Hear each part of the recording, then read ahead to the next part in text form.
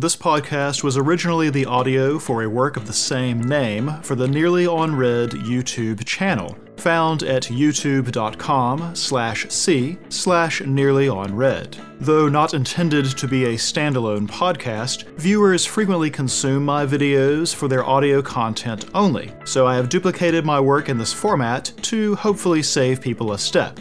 A full list of content and platforms can be found at nearlyonread.com or the short link nearly.read, nearly.red.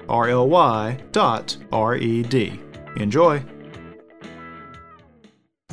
Sheep live their whole lives in fear of wolves. In the end, though, they are eaten by the shepherd. My name is Theta, and this is the Not Quite Daily Show. This is the first episode of the winter 2019 season, and today announces the choice of series for a return to the long format analysis. We will also set up the videos which will follow by populating our initial list of goals and conflicts and themes, and we will look at some initial world building and characterization as well.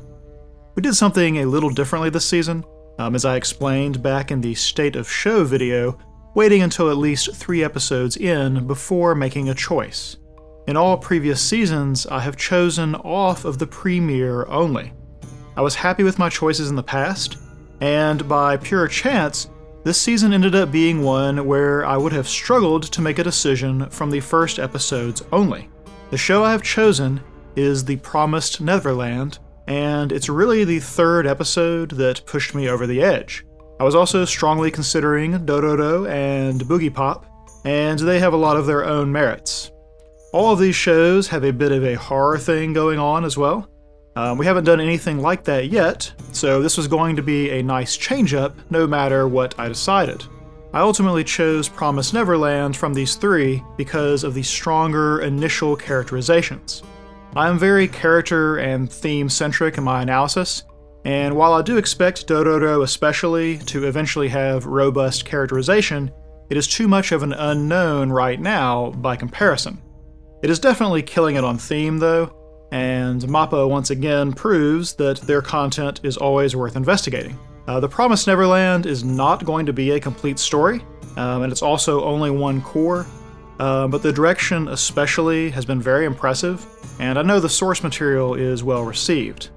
I've spoken before about how my analysis style relies on giving the creators the benefit of the doubt, which means I am looking for a reason to trust that they know what they're doing. So far, I've been given a lot of reasons to believe. The videos in this series after today's will be the Darling-style long look, with a scene-by-scene walkthrough, followed by the analysis categories, with world building and characterization covered inside that walkthrough. There are going to be slight changes to goals and speculation for this season, which I will go over when we get there. Let's get started.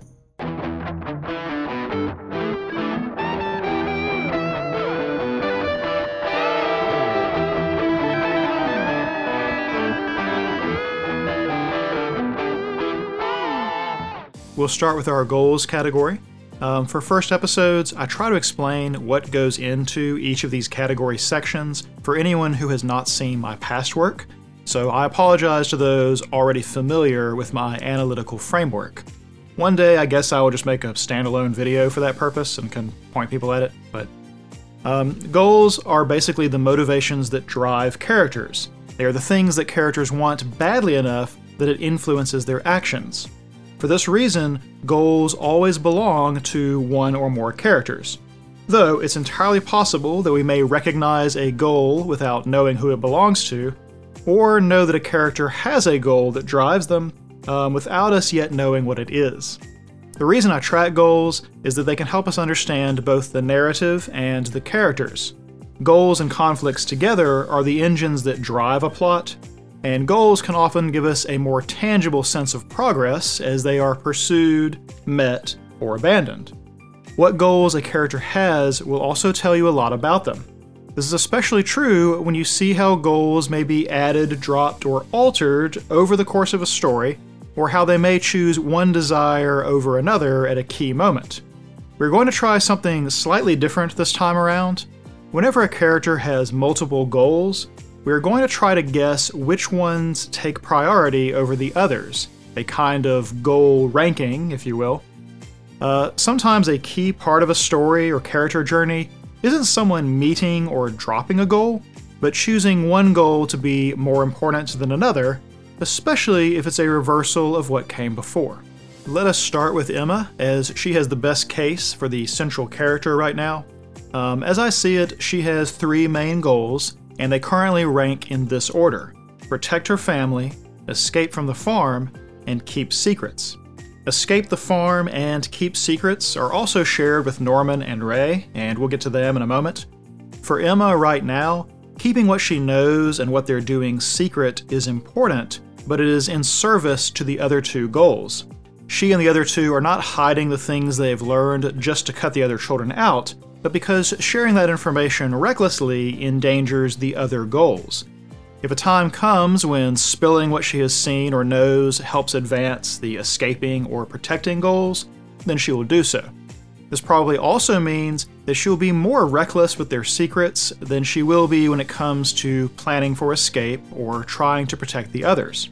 Her absent-minded search of Carol in front of Gilda when she thinks out loud about protecting everyone is a good example of this. I fully expect that just as she and Norman decided to share their secret with Ray to advance the escape goal, they will relent over time and share with those who can advance their other goals. Second in importance for Emma, then, is to escape the farm. In her case, it means escaping with everyone. As she says, she wants Connie to be the last. From what she understands about the world right now, escaping the farm with everyone is the only solution to achieve her primary goal: protect her family. If it turns out there is a way to protect them without escaping the farm, or even without everyone escaping the farm, then I expect that to be the path she takes, because protecting her family is the dominant goal. She won't escape herself if it means she can't protect them, at least the way her goals are arranged right now. If more is required beyond escaping the farm, such as creating a new place for humans in demon society, then she will pursue that as well. Norman has a similar set of goals, though his primary goal I am calling Keep Emma Smiling. He tells Ray that he likes her, though it might be a bit early to assume this is the romantic kind of liking someone.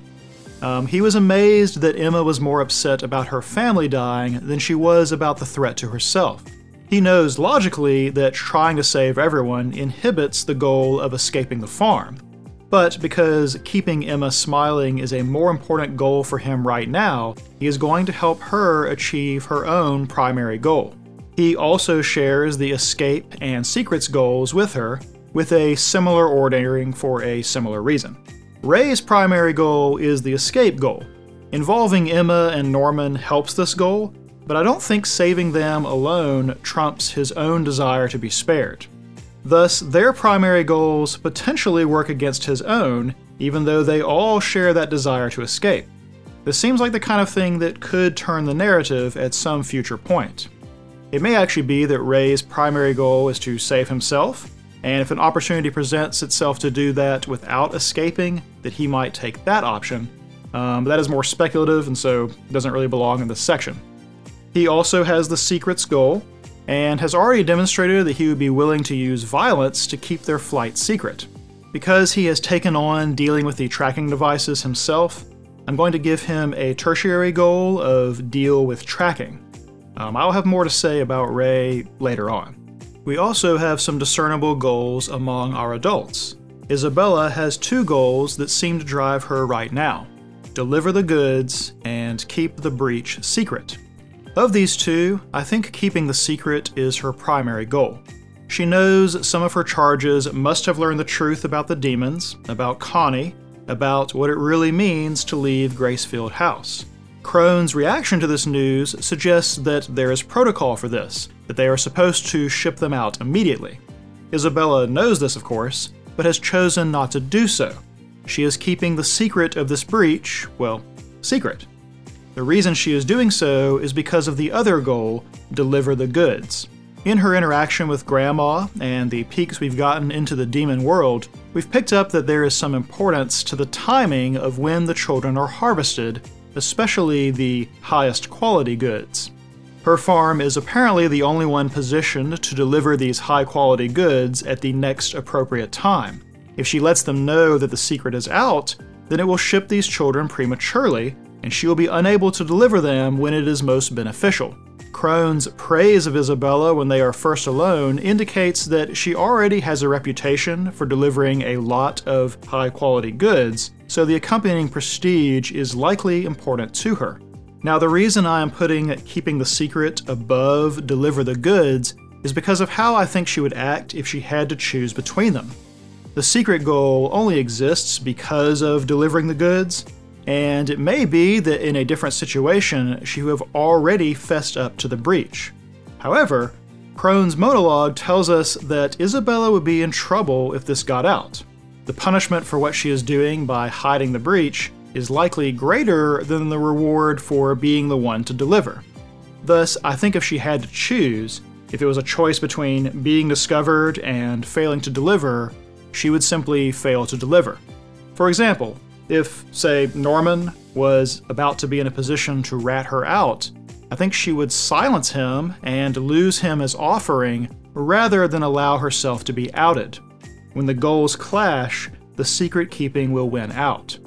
In fact, that tension between these goals within her is the whole reason we have a story at all right now. Her desire to deliver the goods when it matters most is what has kept her from following protocol. That hesitation is why our trio is having the opportunity to scheme and discover and plan.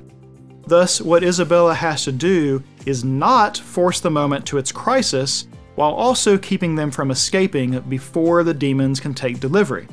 If she pushes too hard and they try to run away, then she may be unable to contain the secret. This is likely why she made it plain that she can track them, to discourage them from trying to escape, but without acting directly. To further preserve the stalemate, she has asked for assistance and received Crone. Now, Crone may be a bit crazy, but she's not stupid. Isabella is a superlative house mom, and so there must be some reason she is asking for assistance. Crone wastes no time in asking why she was called in, and Isabella, also knowing that Crone is no fool, tells her directly. The revelation of the cover-up presents Crone with a dilemma and perhaps an opportunity. Thus, her goals for the story are become a house mom and to find the targets. Becoming a house mom is the primary goal, and she has two ways to pursue it that have come up. She can help Isabella with her goals, which puts Isabella in her debt. Down the line, she can perhaps call in a favor from the well-regarded house mom to achieve this goal. Or, she believes that if she can find the children that have learned the secret and report Isabella's violation, it will remove Isabella from her position. Since she would be the one obeying the rules in this scenario, she reasons that this will get her to house mom even more quickly, perhaps even right here in Gracefield House. Thus, her secondary goal is to figure out which of the children are the culprits. Once she has this information, she actually has a choice about how she goes about pursuing her primary goal. If she fails to find them, or it doesn't look like it will pan out, then she can still pretend to be on Isabella's side and incur a debt with her cooperation. Therefore, Crone must maintain the front that she is on Isabella's side, as it keeps both of her paths to house mom open. Just as Isabella's desire to deliver the goods at the right time is creating opportunity for our children, Crone's plan to betray Isabella for her own promotion may open up a window for our trio to advance one of their own goals. Looking at these 5 characters' goals and the way they are prioritized pretty well encapsulates the entire narrative tension right now. Lastly, and it's hard to define this exactly, but we are going to give a kind of generic goal to our demons. That's how they are referred to in our translated subtitles, so that's what we're going to go with. There isn't much sense of individuals yet, but we can understand enough to know that the high-scoring older children are meant as a special meal for someone referred to as him. Thus, I am at least going to put up a goal here for demons: present meal to him. No concept of what they can or will do if things don't go as expected, but we can assume this is a goal they would pursue if Isabella can't deliver, and it can thus influence our story. More details on this and any further nuance as the story progresses. The other half of what drives story is conflict. I do not ascribe to the idea of a central conflict, something like man versus man or man versus nature and all that. Instead, conflicts in my framework are smaller and numerous, and often are in direct competition with someone's goals. They, too, can help us measure narrative progress, as each conflict is resolved or altered along the way. Now, for something to go on this list, it must appear to be a solvable conflict within the scope of the story.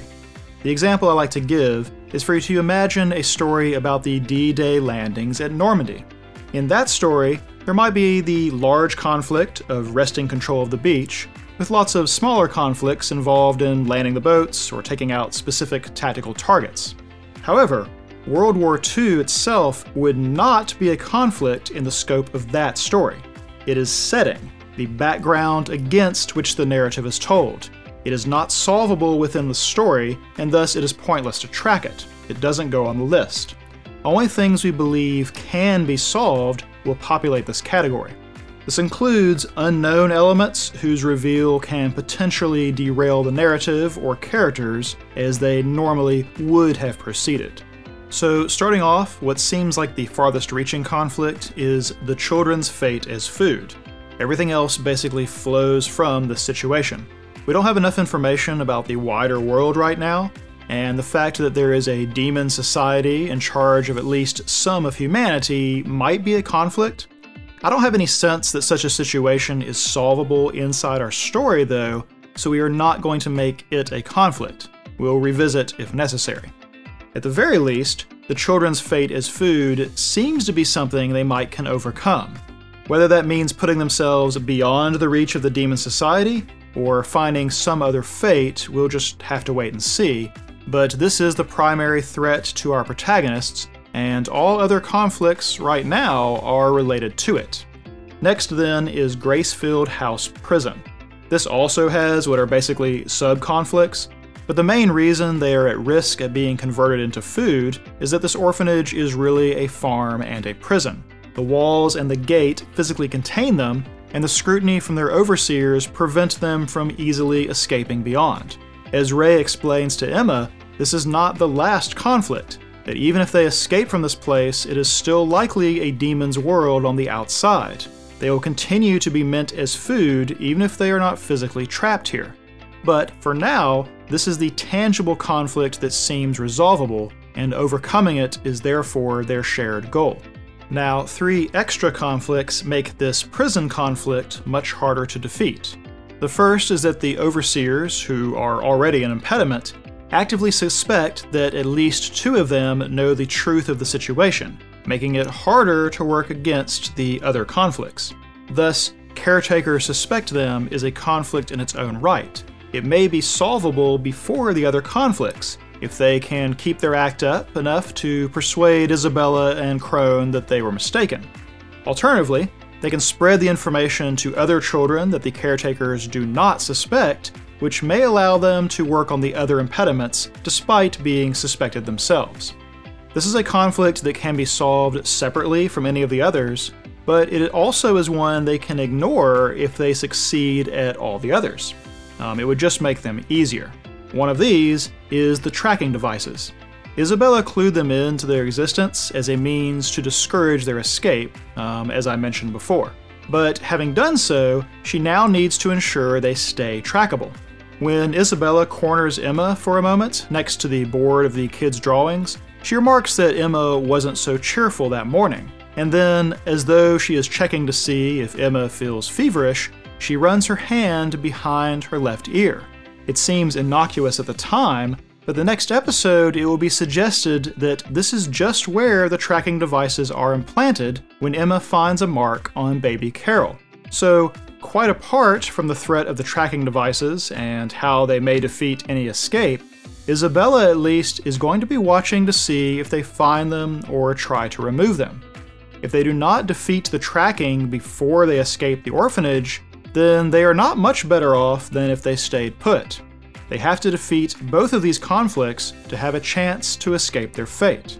Lastly, they believe they have a traitor in their midst.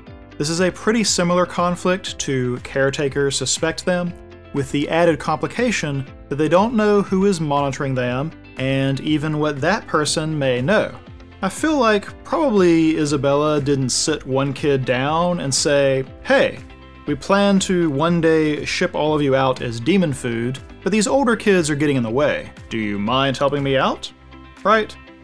So it may be that traitor is too harsh of a term here, and one of the kids has simply been recruited to report anything suspicious to Isabella without knowing the real reason why.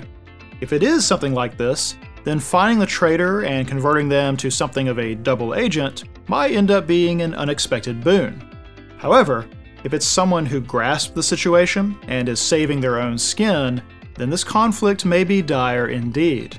Certainly, a completely complicit traitor will make absconding with every single kid nigh impossible. Now, characterizations next. It will be contained within the walkthrough sections in following videos, but for this one will be divided out separately. Well, we will do the same for world building in the next bit. Characterization is basically what we understand about characters based on what the story has revealed to this point. While our goals section keeps track of the primary movers for our cast, characterization is more of a look at their tendencies and temperaments. Usually there is an initial characterization presented to the audience, and then the plot will begin to shape and be shaped by these starting positions.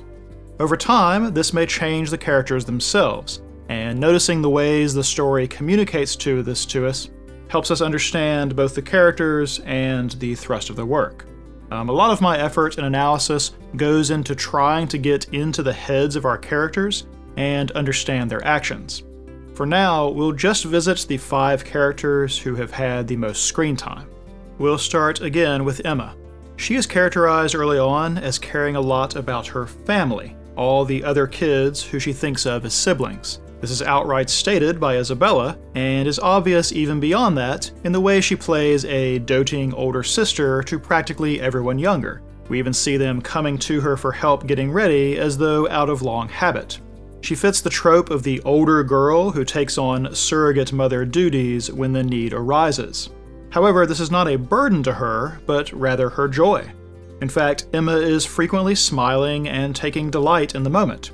She wears her emotions openly, and up until the end of the premiere, that dominant emotion seems to have been happiness.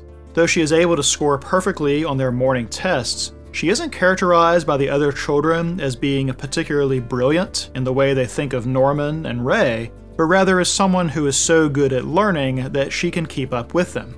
That same little discussion paints her as being very athletic, which reflects the energy she puts into expressing herself and what she feels. The impression I get of Emma's capabilities is that her best quality is being adaptable. However, this is weighted against a certain naivete. She feels things very strongly. She has very high highs and probably equally low lows. Perhaps because of this, she prioritizes how she feels as the standard to guide her behavior. It's just asking for failure to try to save all of them, even the infants, but because she wants to and feels strongly about it, logic isn't going to gain any purchase. She can be downright obstinate over whatever position she chooses, as she demonstrates when Ray tries to talk some sense into her about their impossible situation. She resists any reality that stirs up that feeling of losing something. Even after witnessing Connie's body and the demons, she is still in shock and denial moments later when she and Norman get away. She has little experience with negative emotions, and is the most likely of our trio to lose her head when under the gun. Her compassion is thus a potential weakness. Norman exploits it in the first game of tag, pretending to hurt himself because he knows she'll emerge to check on him. It's obvious enough to be in her file, too, as Crone knew this about her just from reading her data. Crone even announces that Emma's weakness is her naivete, the belief that she can indulge her compassionate side without consequence. Emma put herself in a position to be caught in the game of tag with Crone just because she didn't want the 2 kids in front of her to be tagged. That said, Emma's compassion has the potential to also be a source of strength. Certainly, she is unmoved when Ray attempts to dissuade her from the madness of hoping to save everyone. Norman didn't even bother, despite understanding the situation just as well as Ray. Emma may be stubborn and intractable over naive positions, but she is likely to display the same intractability when things get hard down the line. Isabella is trying to discourage them from trying anything, both with the compass reveal and bringing in Crone, but Emma is not going to be derailed that easily. When presented with the fact that the outside world is probably a demon society, she doesn't abandon the idea of leaving. She simply widens her horizons to include making a space for them in the outside world. She will potentially be a source of encouragement and hope even when the others give up. Norman is primarily characterized by his intelligence. Even among the trio, he is held up as a mind with no equal. This is counterbalanced by his physical weakness, which is also something Crone knew from his file. He and Ray both are far more even-keeled in their emotions compared to Emma, with Norman defaulting to contented smiles or neutral expressions most of the time. He is not emotionless though, being highly disturbed over the episode with Connie and able to laugh at Ray's inability to overcome Emma's stubbornness. As we discussed in Goals, he is also quite attached to Emma, and so while he is not as overtly emotional as she is, he is not some coldly calculating logician. He even tried to put on a brave face after Isabella corners Emma near the drawings, offering Emma a hand to stand back up. But they both notice that his hand is shaking. It actually seems to bond them in purpose. Norman is also very confident without it reaching the level of arrogance. When Ray raises the possibility of Emma dying because of insisting on trying to save everyone, Norma confidently asserts that he won't let her die, that he is going to utilize himself. And then, almost casually, he points out that he's always accomplished what he set out to do. The sense I get from Norman is one of determination. While Emma might choose a decision based on how she feels and stubbornly refuse to budge, Norman is like to carefully choose his best option and then pursue it to its conclusion. In this way, they both contrast with Ray.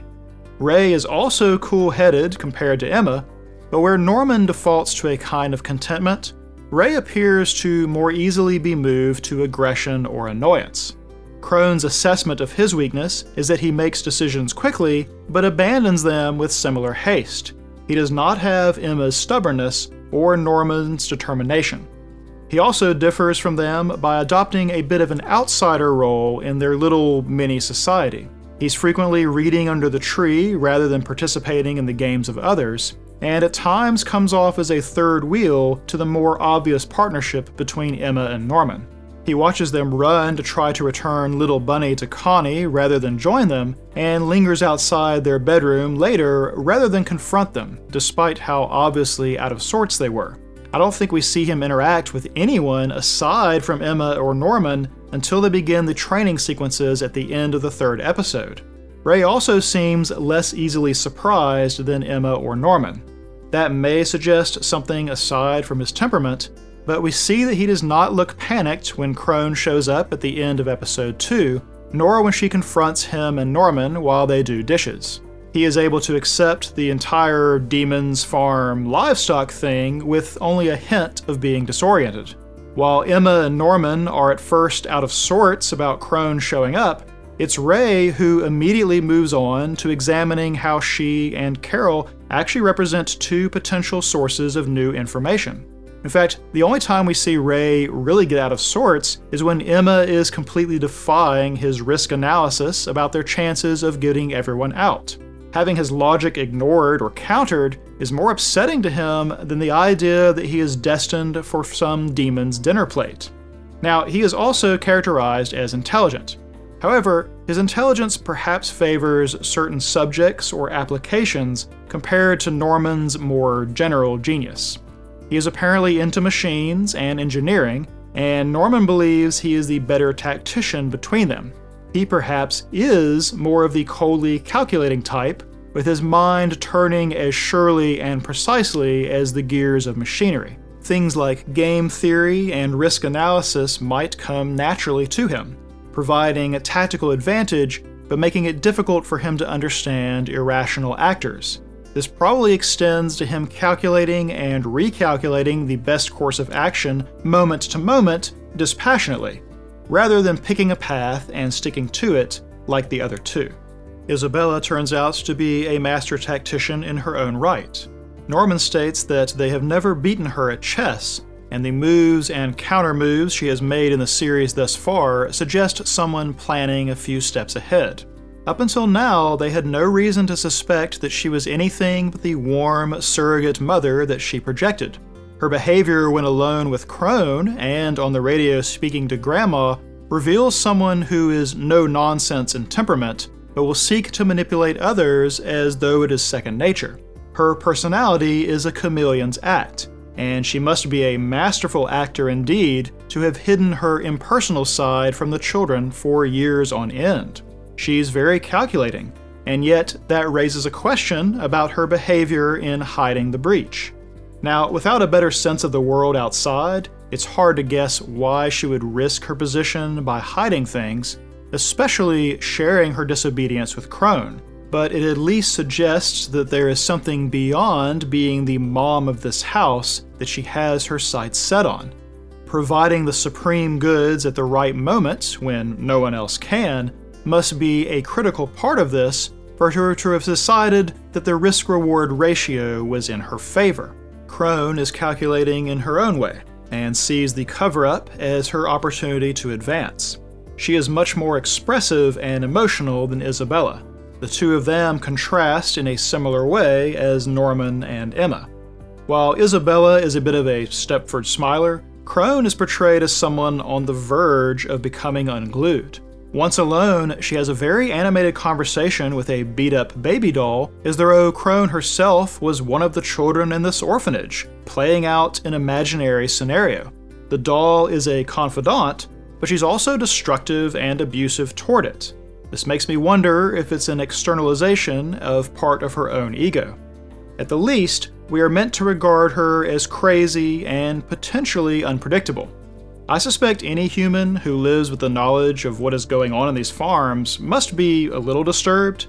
To also assist the process gleefully suggests they may be unhinged. Something is probably mentally unhealthy about Crone and Isabella both, and probably any other complicit human in the outside world. Sanity might be a hard thing to hold on to if the world outside is ruled by monsters who think of you as livestock.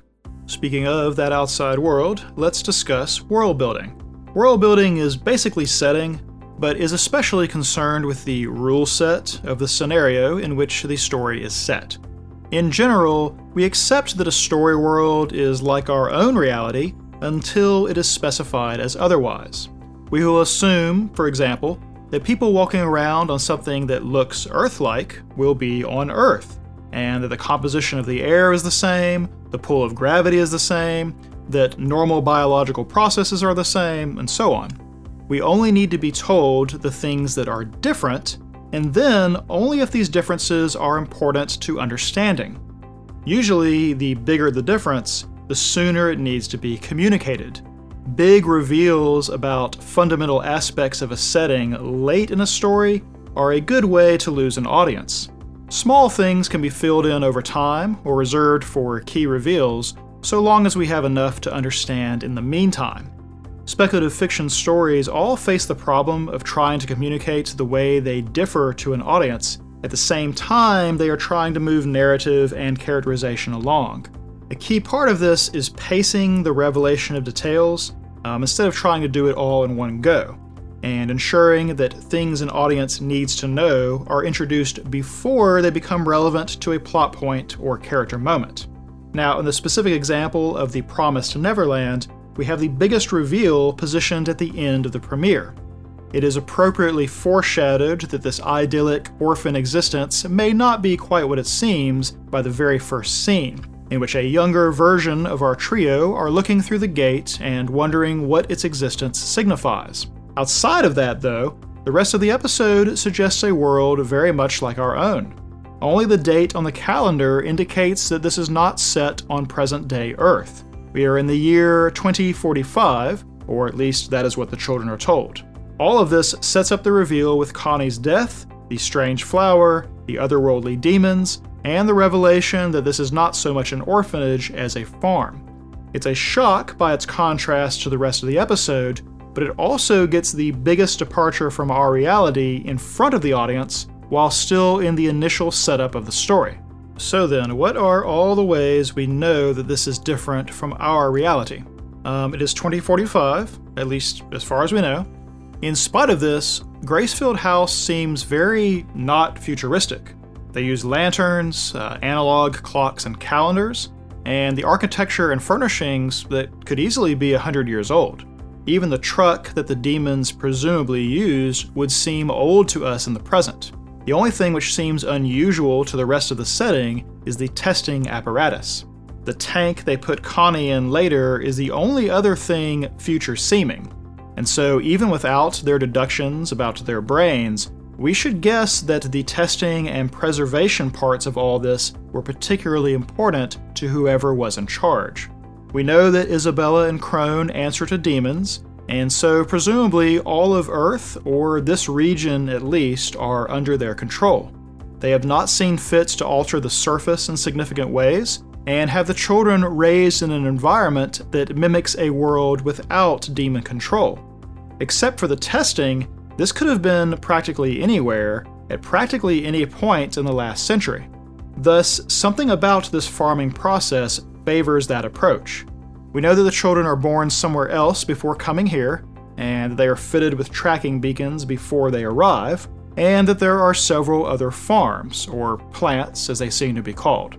Isabella gives not her name, but a 5-digit number when she checks in via radio. And so the numbering and commodifying of humans extends beyond those slated for food. This is definitely more of a master race, slave race situation rather than some distorted business arrangement.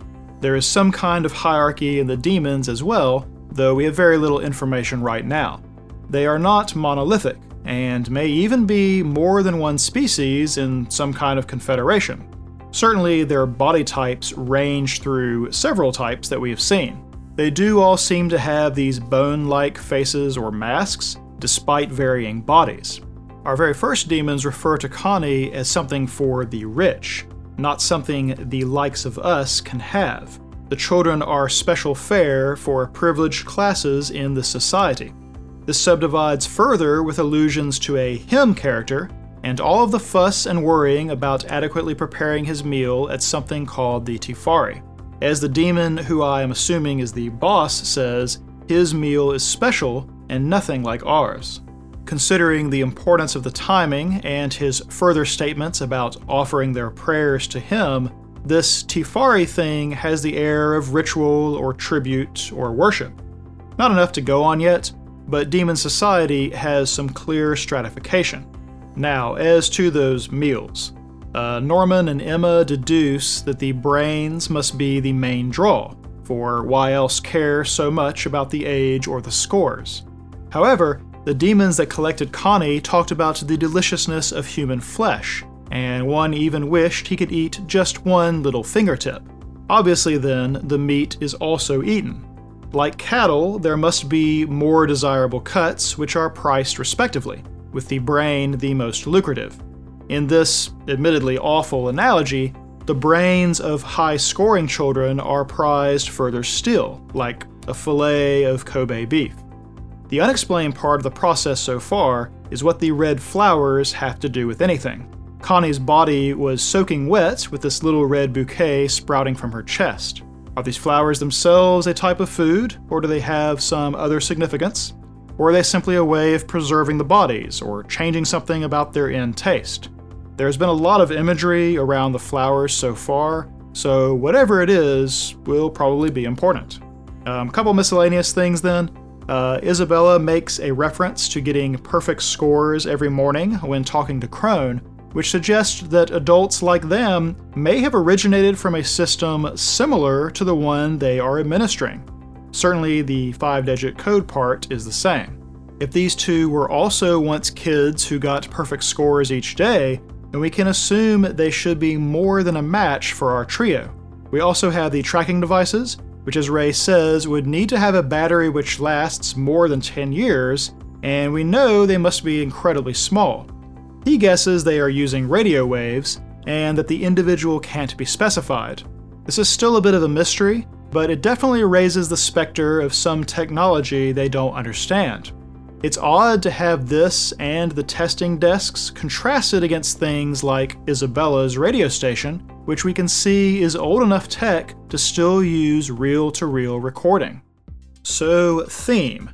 Theme is often the centerpiece of what I do here, and it pulls from all of the other categories and can help inform them as well.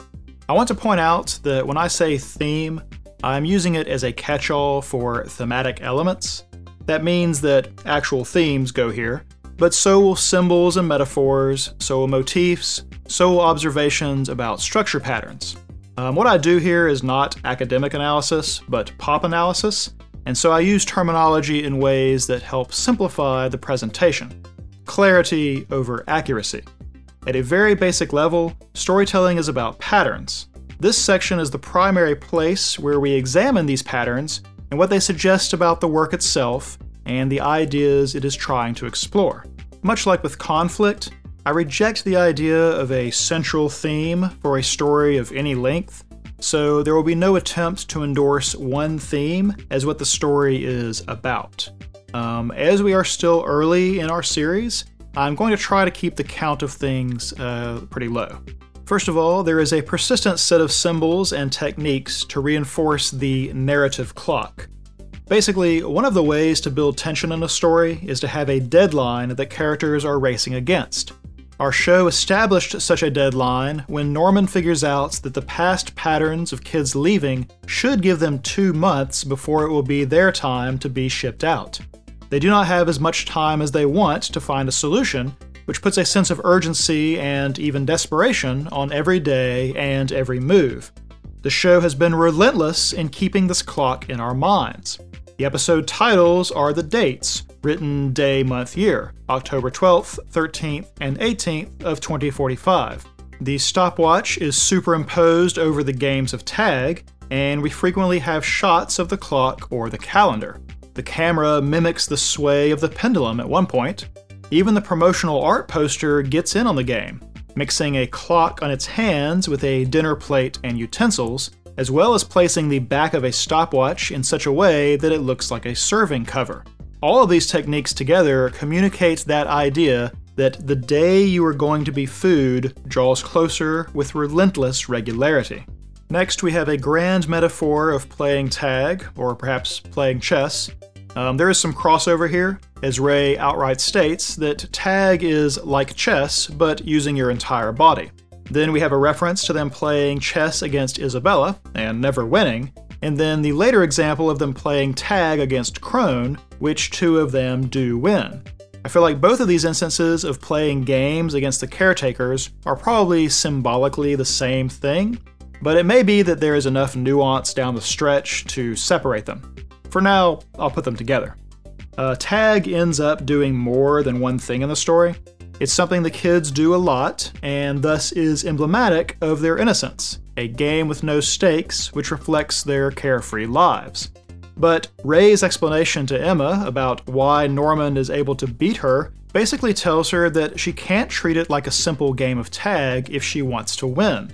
This foreshadows that their simple carefree lives will soon change into something they must take seriously if they want to win. Tag then becomes a cover for their training. Teaching the kids how to avoid the person who is it is training them to avoid anyone who might hunt them. It, too, is a simple game now that will have more serious implications later. And then, of course, tag is a mirror to their overall conflict, and it comes complete with the time limit that we've said is reinforced repeatedly in the work. It actually works on 2 levels here. One is that they are trying to escape being discovered by Crone before they can execute their escape. That is the stopwatch that she is working against. The fact that a couple of them got away, but not all of them, especially that Emma got caught because of trying to carry others with her, may be quite the bit of foreshadowing. The other way the game of tag works is that the kids themselves are on a time limit, needing to get away from their pursuers before the day comes to ship them out. Once outside the walls, the game continues in a different way, but they must get to that stage before time runs out. That said, chess can also stand in for some of the actions thus far.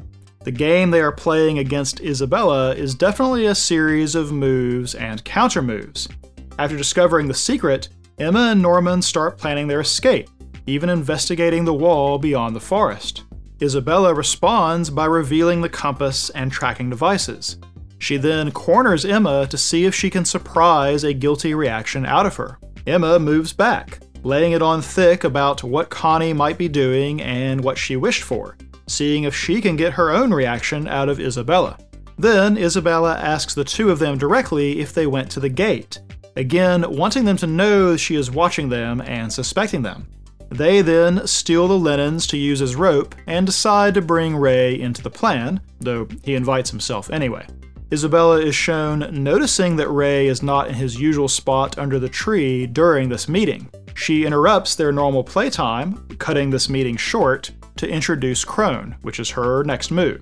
Then they begin the training disguised as tag, which Crone apparently only interrupts once. But Isabella recruits a traitor somewhere in this time period. All of that is very reminiscent of a game of chess, of trying to guess your opponent's move and think several steps ahead. And, as they say, they've never beaten her at chess. Even in the final image of the end credits, we can see the stems of the red flowers growing down and penetrating 3 objects. A boot, which I think may symbolize Emma, since her boots are more visible and it would recall her athleticness.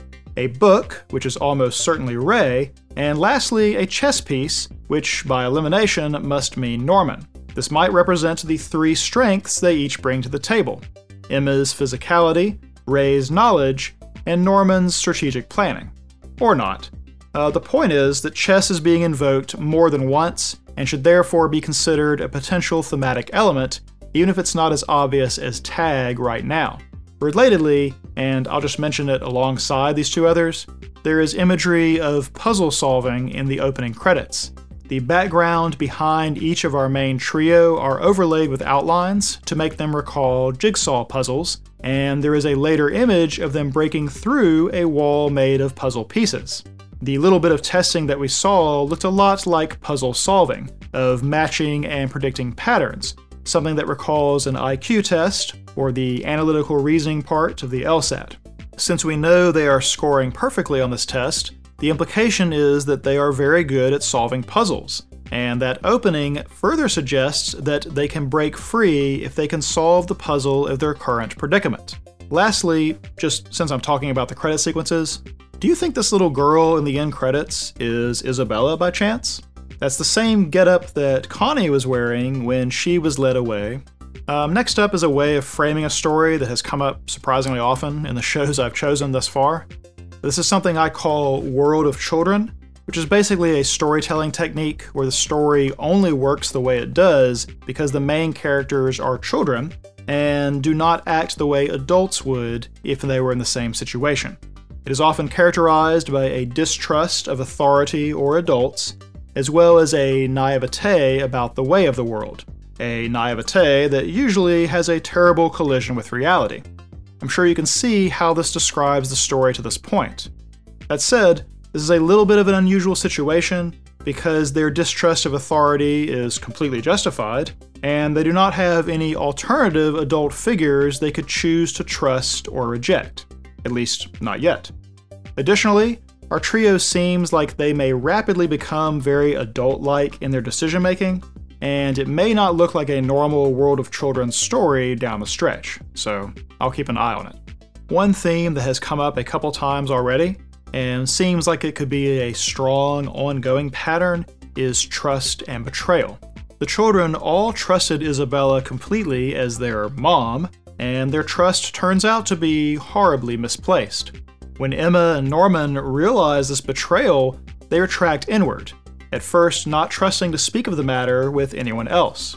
However, overcoming their situation is going to require them to trust each other and begin to trust others as well. To this end, they decide to bring Ray into their confidence. I'm sure they will expand the number of people they trust as it goes along. the ability to trust others is going to be a key part of their strength. However, the last episode raises the possibility of a traitor in their midst. They are set up for a second betrayal, and this will not only make them paranoid about their movements, it will make them reluctant to extend their trust any further. Thus, we have this tension set up, where they must weigh their desire to trust more people against their fear of a further betrayal. Even without an actual betrayal, the possibility of it may alter their decision and influence their characterization. Now, we may eventually have a theme of paranoia, and it may need to simply be a part of the trust and betrayal theme.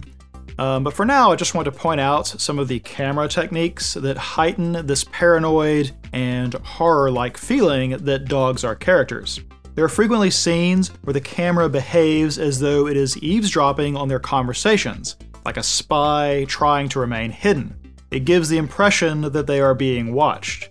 There is also a lot of putting bars of some kind between the camera and the kids, giving the impression of being imprisoned or trapped. Beyond the actual bars of the gates or the windows, we get this with the ladders in the library, or the bars of the crib when Carol grabs Emma's finger. This isn't limited to the kids, as Isabella will also appear behind bars created by a ladder. In a way, I suppose she too is trapped, and she too needs to worry about someone watching what she's doing. Lastly, there are a lot of dolly zooms, which is a technique strongly associated with horror movies or scenes involving a lot of dread. There is a lot of care to the way shots have been composed to instill a feeling of anxiety in the audience, to make us worry alongside the characters. Lastly, I have a collection of thoughts that I don't quite know how to categorize, so I'll just give you my unformed notes. Basically, I have noticed that the system is carrying the seeds of its own undoing within it. The way they select children for shipping is meant to concentrate the highest scorers into the oldest ages and take the lowest scorers away from the younger ages. In other words, their selection process over time should result in a greater concentration of older, smarter kids, at least until they turn 12 and are shipped out. This means that they inadvertently create a situation where those most capable of thwarting them are likely to be brought together. Their ambition contains within it the seeds for its downfall. This pattern is repeated in Isabella, who wants whatever it is she gains by delivering the supreme goods at the appointed time. Risking punishment for her lies or for allowing their escape could be her downfall, but it's her own actions that are giving such a turn a chance to come to fruition. This might also extend to Crone, whose desire to rat Isabella out and take the mom post for herself may also allow for some disruption of the normal order. I'm not sure what to call this yet, but if it continues to be a thing, I'll try to articulate it a little more clearly. So the biggest change to format is the combination of our two forward-looking sections from past shows. These were What to Watch For, which was about unknown things that we reasonably expected to be answered inside the story, and Speculation, which was my own guesses about the direction of the story and why I was guessing as much. I had started to refer to What to Watch For as Remaining Mysteries instead in recent shows, and I'm going to take this one step further. Basically, we will still look at the mysteries the show has introduced, the known unknowns. However, I will do so inside the speculation section, and will follow each up with my own thoughts about how it may play out, if I even have a guess at that point. Then, any speculations I have that are not connected to a known mystery will go at the end. This will also be true for any speculation that addresses several known mysteries, just for clarity's sake. We will thus keep track of the mysteries as we add them, and my unconnected or comprehensive speculations as well, updating them as the story answers them or alters what we project. Speculation is basically the forward-looking counterpart to the theme section, in that both of them are observations about patterns. Theme looks backwards, and speculation looks forwards. Because of this, the two often have some overlap or interplay. Correctly identifying a story's dominant themes is often the best tool for accurate speculation. So then, here are the things I think we should expect to get answered. What does the world look like outside this facility? The trio actually tries to begin parsing this in the library scene. As Ray says, the answers to these questions will change things for them after they escape. There are 2 questions related to this idea, and I'll go ahead and put them here. What are other adults in the world doing? And where do the infants come from? I don't have a lot to speculate on any of this right now, because it's not clear if the entire planet is under demon control, or just a single nation, or if they're in an entirely different part of the universe. There are obviously other adults doing at least some tasks aside from being house moms, as the first thing Crone says to Isabella when alone was to thank her for the opportunity to return to this side. The infants all must come from somewhere too, which raises the possibility of breeding farms or artificially created humans somewhere else in the world. While there are a ton of details still to wonder about demon society, it's clear that a central figure is the one referred to as him, so the next mystery is, who is him? I stated already that the offering of prayers and need to present a special meal for him suggests something of a ritual or tribute, so perhaps he is a religious figure, perhaps a supreme authority of some other kind. His good graces are worth all this trouble and worry at the very least. Next, what is the significance of the red flowers? I mused on this already, and I don't really have a good guess. It's not clear if the red flowers that the boss figure is holding are the ones we saw growing out of Connie, which might imply that they only grow out of a host. Are they also food? Medicine? Something with religious significance? There's not enough to guess yet, but I can't help but feel like those flowers might be the actual things that killed Connie. The credits include imagery of them changing from white and unfurled petals into the blood-red flowers we see, which seems sinister enough, certainly. What is the song that Isabella hums? I confess I haven't spent the time to isolate this yet, so I can recognize it in the future, but its timing in the first episode makes me wonder if it is connected to her own past. Perhaps to when she herself left one of these farms or first learned about demons. Let's see. How do the tracking devices work? Ray has taken over investigating this matter after proposing radio waves as the most likely tech. However, they raise the idea that they may sound an alarm when destroyed, that there must have been some reason Isabella would make sure they knew of the device's existence. They wondered if some kind of unknown demon technology might be responsible as well, which kind of expands the possibilities. However, they seemed confident that the devices couldn't pinpoint the individual, or sound a warning if they got too close to the wall or gate, which sounds like a fairly unsophisticated system. I do agree that Isabella must not believe they can be defeated easily to have shown her hand so deliberately. Finally, a very pressing mystery: who is the traitor? I think the episode tries to suggest that it will be Gilda, but that actually strikes me as something suggested too strongly. Perhaps they will worry that it is her, and that changes how they go about things, but if she is the traitor, then I think it's being telegraphed too strongly. The thing about there being a traitor at all raises an interesting question, namely, why would one of the children aid Isabella against our trio in the first place? 2 things occur to me. One is that Isabella has come clean with them, or they figured out something about the truth of the world, and spying on Emma and the rest will allow them to save themselves from becoming food. In this case, it would have to be one of the older children. The other possibility is that she didn't give any clue as to what the spying was about. In fact, it could even have been presented to one of the younger children as a kind of game, that she wants them to secretly tell her about where they go and what they talk about. A younger child makes more sense in that scenario, as they are less likely to grasp the truth of things or be suspicious about Isabella's request.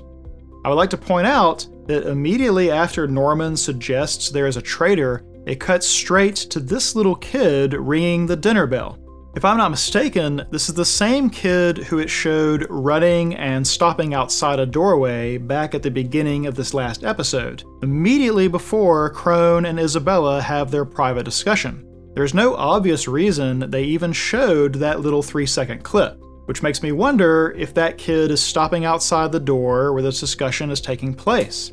It's probably too bold of a speculation to guess that he listened in to Crone and Isabella speaking, and thus ended up volunteering himself to spy on other kids too, perhaps without even knowing what was going on.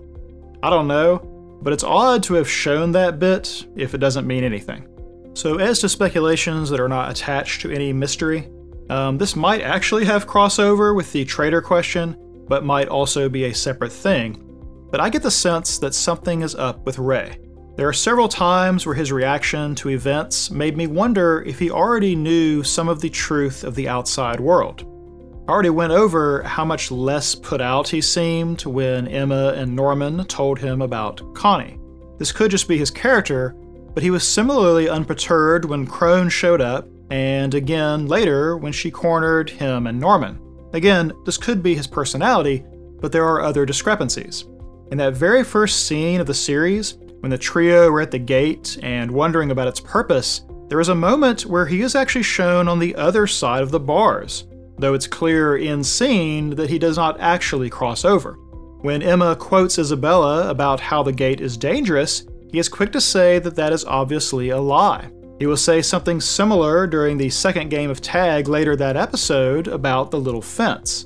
While the three of them are thus talking, a lot of the other children come up on them, and this leads to a discussion about what they will do when they leave the orphanage. Each of them suggests some innocuous wish, like seeing a train or going on a date, but when they ask Ray, his response is that he'd have to survive first. Isn't that curious? Further, when Emma says she doesn't want to leave because she's happy right now, he will lower his head and say, "Happy, huh?" These reactions don't seem all that unusual if he had some idea of what was going on outside. Don't forget how quickly he leapt to the conclusion that it was a demon society outside the walls. Now, I don't know what all that means, whether he is secretly on the demon's side, or he figured out that something is amiss about the world and has been piecing it together, or what. But when I talked about the goals and characterizations of our trio, I talked about how he might be looking out for number one, that he is not motivated for the sake of others in the same way as Emma and Norman. He may very well have wanted to escape with them because it increased his chance of success, but trying to take everyone like Emma wants and Norman supports might actually decrease his chances compared to going it alone. He is quick to make decisions, but equally quick to abandon them, so he might be reevaluating his own best move from moment to moment. Anyway, I don't speculate some specific course of action from Ray right now, but I get the impression he knows more than he lets on, and that he is the most likely of the trio to act independently or surprisingly. Lastly, I speculate that part of our trio's plan to escape with everyone will be figuring out how to tell them. It's something they've brought up already, even wondering if they might need to lie to them. Toward that end, I suspect they will bring some of the older kids into their confidence first. Remember, Emma struggled to accept the truth of Connie and the demons despite seeing it with her own eyes. She had trusted Isabella explicitly up until that point and didn't want to believe otherwise. How much more will other kids resist without getting to witness it firsthand? Thus, the more people they can bring into the secret first, the more united the front and more convincing the story when they do share. And of course, having more help from capable hands will help them race the clock. Dawn and Gilda seem like the obvious next step to me. It would be especially hard to tell Dawn, since we know that he and Connie were close to one another. Likewise, the show is trying to suggest Gilda as the possible traitor, and so if any of the trio also pick up that vibe, they might resist telling her. That whole trust and betrayal theme might be really prominent in the short term for our story. In fact, that's part of why I think Gilda is unlikely to actually be the traitor. The fear or mistrust of her is enough to give their suspicions some narrative consequence, and it resonates perfectly with this theme, especially if she is innocent. Alright, that is it. I don't have enough sense of the whole world to speculate too broadly, and it may be that the story stays a closed loop for most of its run. Next video will be the 4th episode analysis, and we'll have the long look that includes the scene-by-scene walkthrough, And so I will see you next week. Title music by Russell J. Crowe, other music licensed from the artists at Audio Jungle. Script, performance, and editing by Theta. Theta is played by Redacted. Original video can be found at youtube.com/c/nearlyonred, and a full list of credits is available at nearlyonred.com. Until next time, thanks for everything.